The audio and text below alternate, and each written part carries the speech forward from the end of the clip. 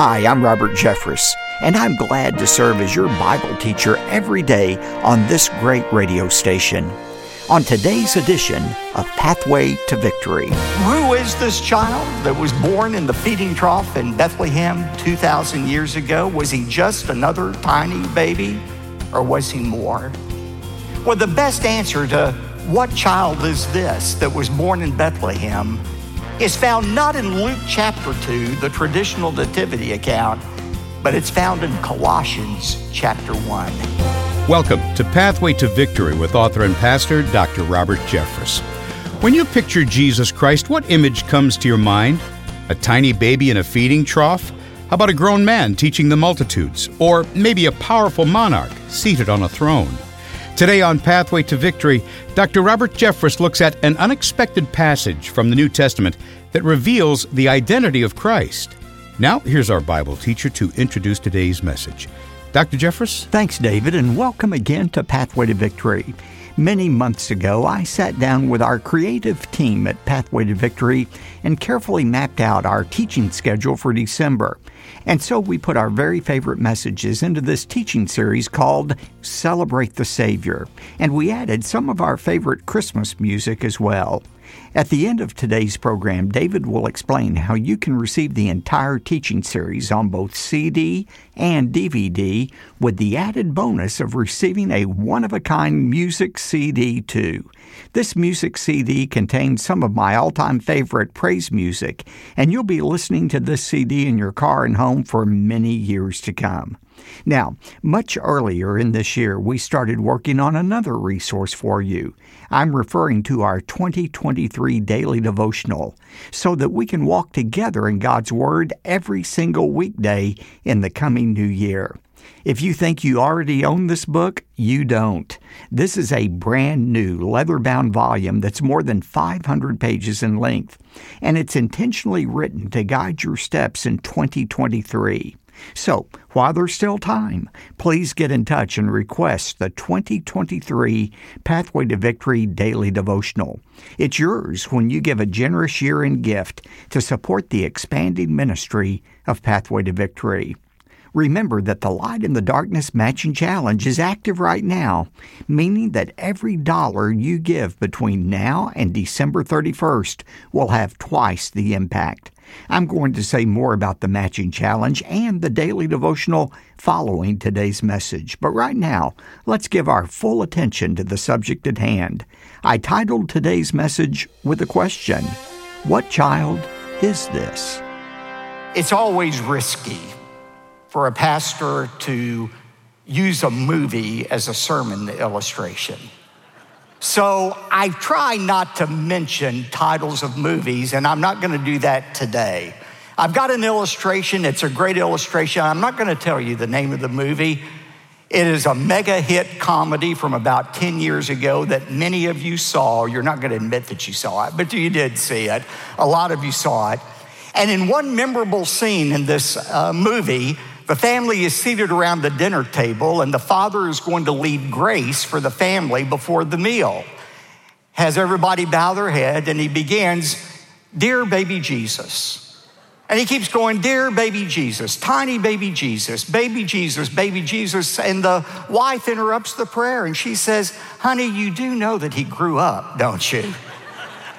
And the husband says, "Yeah, but I like tiny baby Jesus. I like the tiny baby Jesus better than the adult Jesus. That's the one I want to pray to." And then the grandfather interrupts. He said, "Well, I like the fully grown and fully bearded Jesus. He's the one I like to pray to." So they get in a huge knockdown argument around the dinner table about which Jesus is the right Jesus to pray to.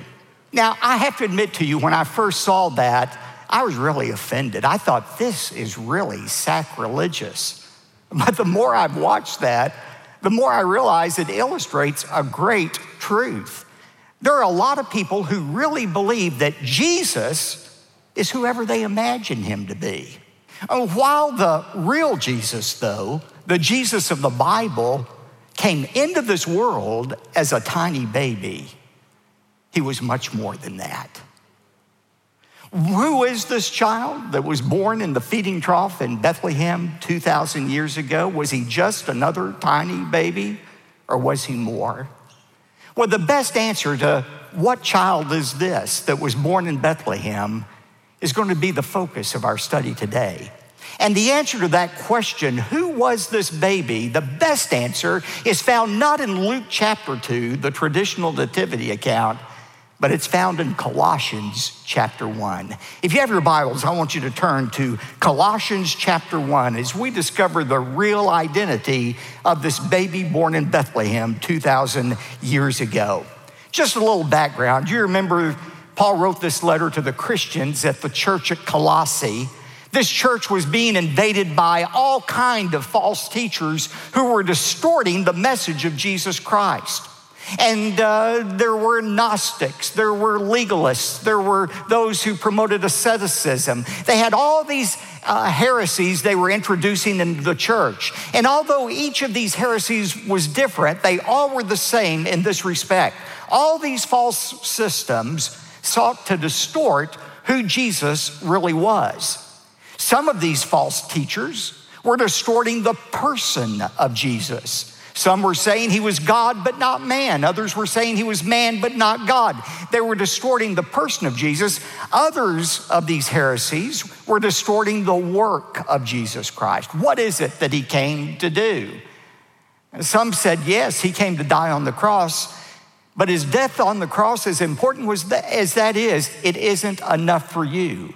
You need the death of Christ and something else in order to be saved. You need the death of Christ plus obeying a set of behaviors, a law. Or you need Christ and asceticism, refusing any kind of pleasure at all. Or it's faith in Christ and this deeper secret knowledge that is just reserved for a few people. So Paul was combating all of these different heresies, and the theme of this letter is simply this: Jesus Christ is sufficient for every need you have. He is sufficient to save you. He is sufficient to secure you. He is sufficient to sustain you through whatever problems you are facing. There's some of you here today, some of you watching, who need to hear that message more than ever right now, that Jesus Christ is really all that you need. He really is sufficient for that need you're facing today, whether it's a financial need. Some of you right now are facing health concerns. Some of you are dealing with the loss of a loved one this past year or in years past, and it's especially painful at this time. Hear the message: Jesus Christ is everything that you need. You say, how do you know that, Pastor? Well, Paul answers that question in these 5 verses, 15 through 20, in which Paul says Jesus is sufficient, and the way you know he is because he is central in 3 specific realms of this universe. As you see the centrality of Jesus Christ in these 3 different arenas, you'll become convinced that he's sufficient for you. First of all, Paul says Jesus Christ is the creator of the universe. He is central in the creation of the universe. You know, a lot of Christians believe that Jesus just came on the scene at Bethlehem. That was the first time he was created at the conception, and 9 months later when he was born in Bethlehem. No, the Bible says Jesus Christ is eternal just as God is eternal. And in these verses 15 through 17, Paul shows that by showing the central role that Jesus had in the creation of the universe. First of all, Jesus was pre-existent to the creation. He actually existed before Bethlehem. Look at verse 15. For he, Jesus, is the image of the invisible God. Who is Jesus? He's the image of the invisible God. Now that word image is the Greek word icon. Icon. And the word icon can mean one of 2 things. It can mean a symbol. An image is a symbol of something else. If you have a quarter, hope that's not what you're going to put in an offering plate, but if you have a quarter with you today, you'll notice on that quarter is an image of who? George Washington. Now, is that George Washington? No, that image is much inferior to George Washington. It is a symbol, it is a stamp of George Washington. Now that word icon can mean just a symbol, a lesser symbol of something that's real. But That word icon can also mean manifestation, the full expression of something. If Ben and I were talking in the hallway about our minister of music, Tyler Brinson, and suddenly Tyler appeared in the hallway, that physical presence of Tyler is the full manifestation of the person, Tyler Brinson. Well, that's the sense in which the word image is used here. Jesus Christ is the full manifestation of God, the invisible God himself. In fact, Hebrews 1:3 says that Christ is the exact representation of God. He's not lesser, he is equal to God. In fact, Jesus said in John 14:9, what? He who has seen me has seen what? The Father. If you see Jesus, you see the invisible God. And then Paul adds the phrase, he is also the firstborn of creation. Now we're going to get into that word firstborn a little bit later, but it is the Greek word prototokos. Prototokos, we get our word prototype from it. He is the firstborn of creation. Now, if you ever have some Jehovah's Witnesses knocking on your front door, I'll guarantee you when they try to convince you that Jesus is not really God, he's a little lesser than God, they'll use this verse. They say, oh, well, Jesus was born. He wasn't pre-existent. Look, he is the firstborn, the prototokos of creation. He was born. That's not what it's saying here. Prototokos isn't referring to time, it's referring to his place in creation. He is superior to everything that has ever been created and has ever existed. In Psalm 89, verse 27, God refers to the Messiah as the firstborn, but then adds the phrase, he is the highest of the kings of the earth. Jesus Christ was pre-existent creation. Not only that, secondly, he was the cause of creation. Look at verse 16. For by him, Jesus, all things were created, both in heaven and earth, visible and invisible. Think of that. Everything that exists in this vast universe was created by who? Not God the Father. We think of God the Father as the creator. No, it was that baby born in Bethlehem who is the creator of everything that has ever existed. Just think about it. That cross on which Jesus hung was made of wood from a tree that Jesus had created. And notice this word all. All things were created by him. What's the point of all of this? If Jesus can create everything that exists in this universe, don't you think he can take care of whatever need you have?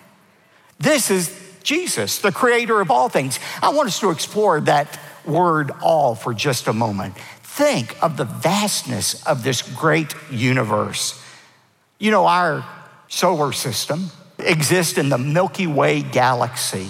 We are just one of hundreds of millions of solar systems in the Milky Way galaxy. The Milky Way galaxy has 100 billion stars in it. And the Milky Way galaxy is but one of 100 billion, at least, galaxies that exist in this universe. But let's just think of our one galaxy, the Milky Way galaxy, with 100 billion stars. Do you know how long it takes, the average distances between each star in our galaxy, the Milky Way galaxy? 30 trillion miles. That is 5 light years. The distance, light travels at 186,000 miles per second in a year, 1 light year. We're 5 light years, 30 trillion miles away from the average star. To give you an idea of how far that is, the late Norm Geisler said, imagine you get hold of one of those decommissioned space shuttles and you were able to reactivate it. It travels at 17,000 miles an hour. You got on one of those space shuttles on one star, you wanted to go to the next one, 30 trillion miles. Going at 17,000 miles an hour, it would take you 201,000 years to travel just to the next star, going at 17,000 miles an hour. If you left that one star on the day of Jesus' birth, from that period of time until now, you would have gone exactly 1% of your entire journey just to get to the next star in our galaxy. And you'd have 100 billion more stars to travel to. And that would have been in one galaxy. There are 100 billion or more galaxies in this universe as well. Who created all that? Where did it come from? It all came from a word spoken by that baby in Bethlehem, Jesus Christ. He is the creator of all things. And not only that, the Bible says he is the heir of creation. Look at verse 16 again. All things have been created through him and for him. The Greeks thought that for everything that happened, there were three causes. There was a primary cause, the plan. There was the instrumental cause, the power to execute the plan. And there was a final cause, the purpose of the plan.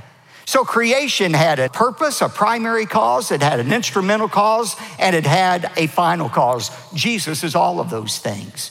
Jesus is the one who planned this vast creation. He's the one who had the power to execute and actually bring it about. And it was all done by him and why? For him. The final cause was, it was so Jesus could reign over this universe. He is the heir of creation. And guess what? If you're related to him by faith, it was created for you as well. And not only that, if that were not enough, not only did he create it, he sustains the creation. Look at verse 17. He is before all things, and in him, in Jesus, all things hold together. It's like the Hebrews writer said in verse 1-3, he upholds all things by the word of his power. What is that talking about? You know, two of our forefathers, Benjamin Franklin and Thomas Jefferson, were not Christians. They were deists. Most of our forefathers were Christians. Thomas Jefferson, Benjamin Franklin were deists. The deists believe that, yes, there is a God, but he's a distant God and he's an uninterested God. And he created the world, but then left the world to run on its own without any divine intervention. No, the Bible teaches Jesus not only created this world, he's the one who holds it together. He upholds all things by the word of his power. Let me illustrate that for you. Our sun is 93 million miles away. It has a surface temperature of 12,000 degrees. Our earth has an axis. It's on an axis tilted at 23 degrees. If that changed in the least amount toward the sun, we would burn up. If it were away from the sun anymore, we would freeze to death. Think about gravity. Did you know physicists tell us that the only way life can be sustained on Earth is if the gravitational force on this planet remain exactly the same? If it were altered, now get this, 1 part in 10,000 billion, just that slight change, Earth would cease to exist. I saw, and you probably saw, Oxford researchers sent out a paper saying that they believe that intelligent life on other planets is highly unlikely. I don't know whether it is or not. It's hard to find intelligent life on this planet, but it's, maybe it exists or maybe it doesn't. But they said it is highly improbable. You know why they say it's improbable? Now, this is Oxford researchers. They said all of the conditions that had to be exactly right for intelligent life to exist on this earth, for all of those to come together at the same time is a, quote, stroke of luck that probably can't be duplicated anywhere else. What Oxford calls a stroke of luck, the Bible calls Jesus Christ. He is the one who created it, and he's the one who upholds this world. And here's the point. If Jesus Christ is powerful enough to uphold everything in this universe, don't you think he's powerful enough to uphold every detail of your life, to hold your life together? There is nothing without purpose that comes into the life of a child of God. There are no random people. There are no random circumstances. There is nothing that is out of control in your life, no matter how it seems. Jesus Christ is sustaining you. He's upholding you by the word of his power. That's how we know Jesus is sufficient. Jesus Christ is the creator of the universe. His sufficiency is also seen in the fact that he is the generator of eternal life. Look at this in verse 18. He, Jesus, is also head of the body, the church. The most common image of Christians in the New Testament is the body of Christ. Jesus is the head, and we are joined together to him spiritually. We are joined together with one another spiritually as well. He's the head, we are the body. Now that word head can mean in Greek, it can mean he is the authority over the body. No doubt about that. Jesus is in charge of every one of our lives. He's in charge of this local church and the universal church. It can mean the authority, but the word head in Greek can also mean the source of power. The power comes from the head. And I think that's what he has in mind here. Jesus Christ is the head, the power source, the generator for all Christians. The power flows through him into us. What kind of power, Pastor, are you talking about? Certainly the power to overcome the power of sin in our life. We have that power. We have the power to sustain us through life's crises, but the primary power that comes from Jesus Christ is the power of eternal life. How do I know that? Look at the second phrase. He is the firstborn from the dead. And there's that word again, prototokos, the firstborn of the dead. He is the prototype of the dead. Now, does that mean Jesus Christ was the first person ever raised from the dead? No. There were people raised from the dead before Jesus. In the Old Testament, Elijah and Elisha and other prophets had the ability to raise people from the dead as a sign of power. Jesus raised Lazarus from the dead. There were other resurrections before Jesus Christ, but here's the key difference. Everybody who got raised from the dead died again. They still had their old body with them. But Jesus Christ is the prototype. He is the leader, the first of a whole kind of new resurrection and a new body that will never die. It's stunning to realize that Jesus existed long before the earth came into existence. Paul, when writing to the Colossians, wrote these profound words about Jesus. He is the image of the invisible God, the firstborn of all creation. He is before all things, and in him all things hold together. Please make it a point to join us again tomorrow on Pathway to Victory when we continue our study of this passage. And on Tuesday's program, we'll enjoy some Christmas music together as well, performed by the First Baptist Dallas Choir and Orchestra.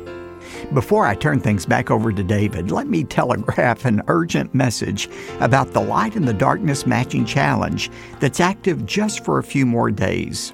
Generous friends of Pathway to Victory have generously set aside a fund of $525,000. Their objective is to inspire people like you to give generously to our ministry as well. And so, because of this matching challenge, every dollar you give between now and the deadline, December 31st, will be matched and therefore will have twice the impact. For example, your generous gift today of $200 would be matched by our friends until it became $400. Your gift of $500 would become $1,000. A $5,000 gift would be matched by these friends until it becomes $10,000. Your gift will arrive at a critical time because we're asking God to use Pathway to Victory beyond our wildest expectations in the coming new year.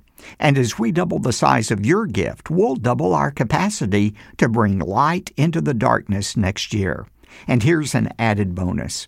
When you give today, we'll be saying thank you by providing the brand new and exclusive 2023 Pathway to Victory Daily Devotional.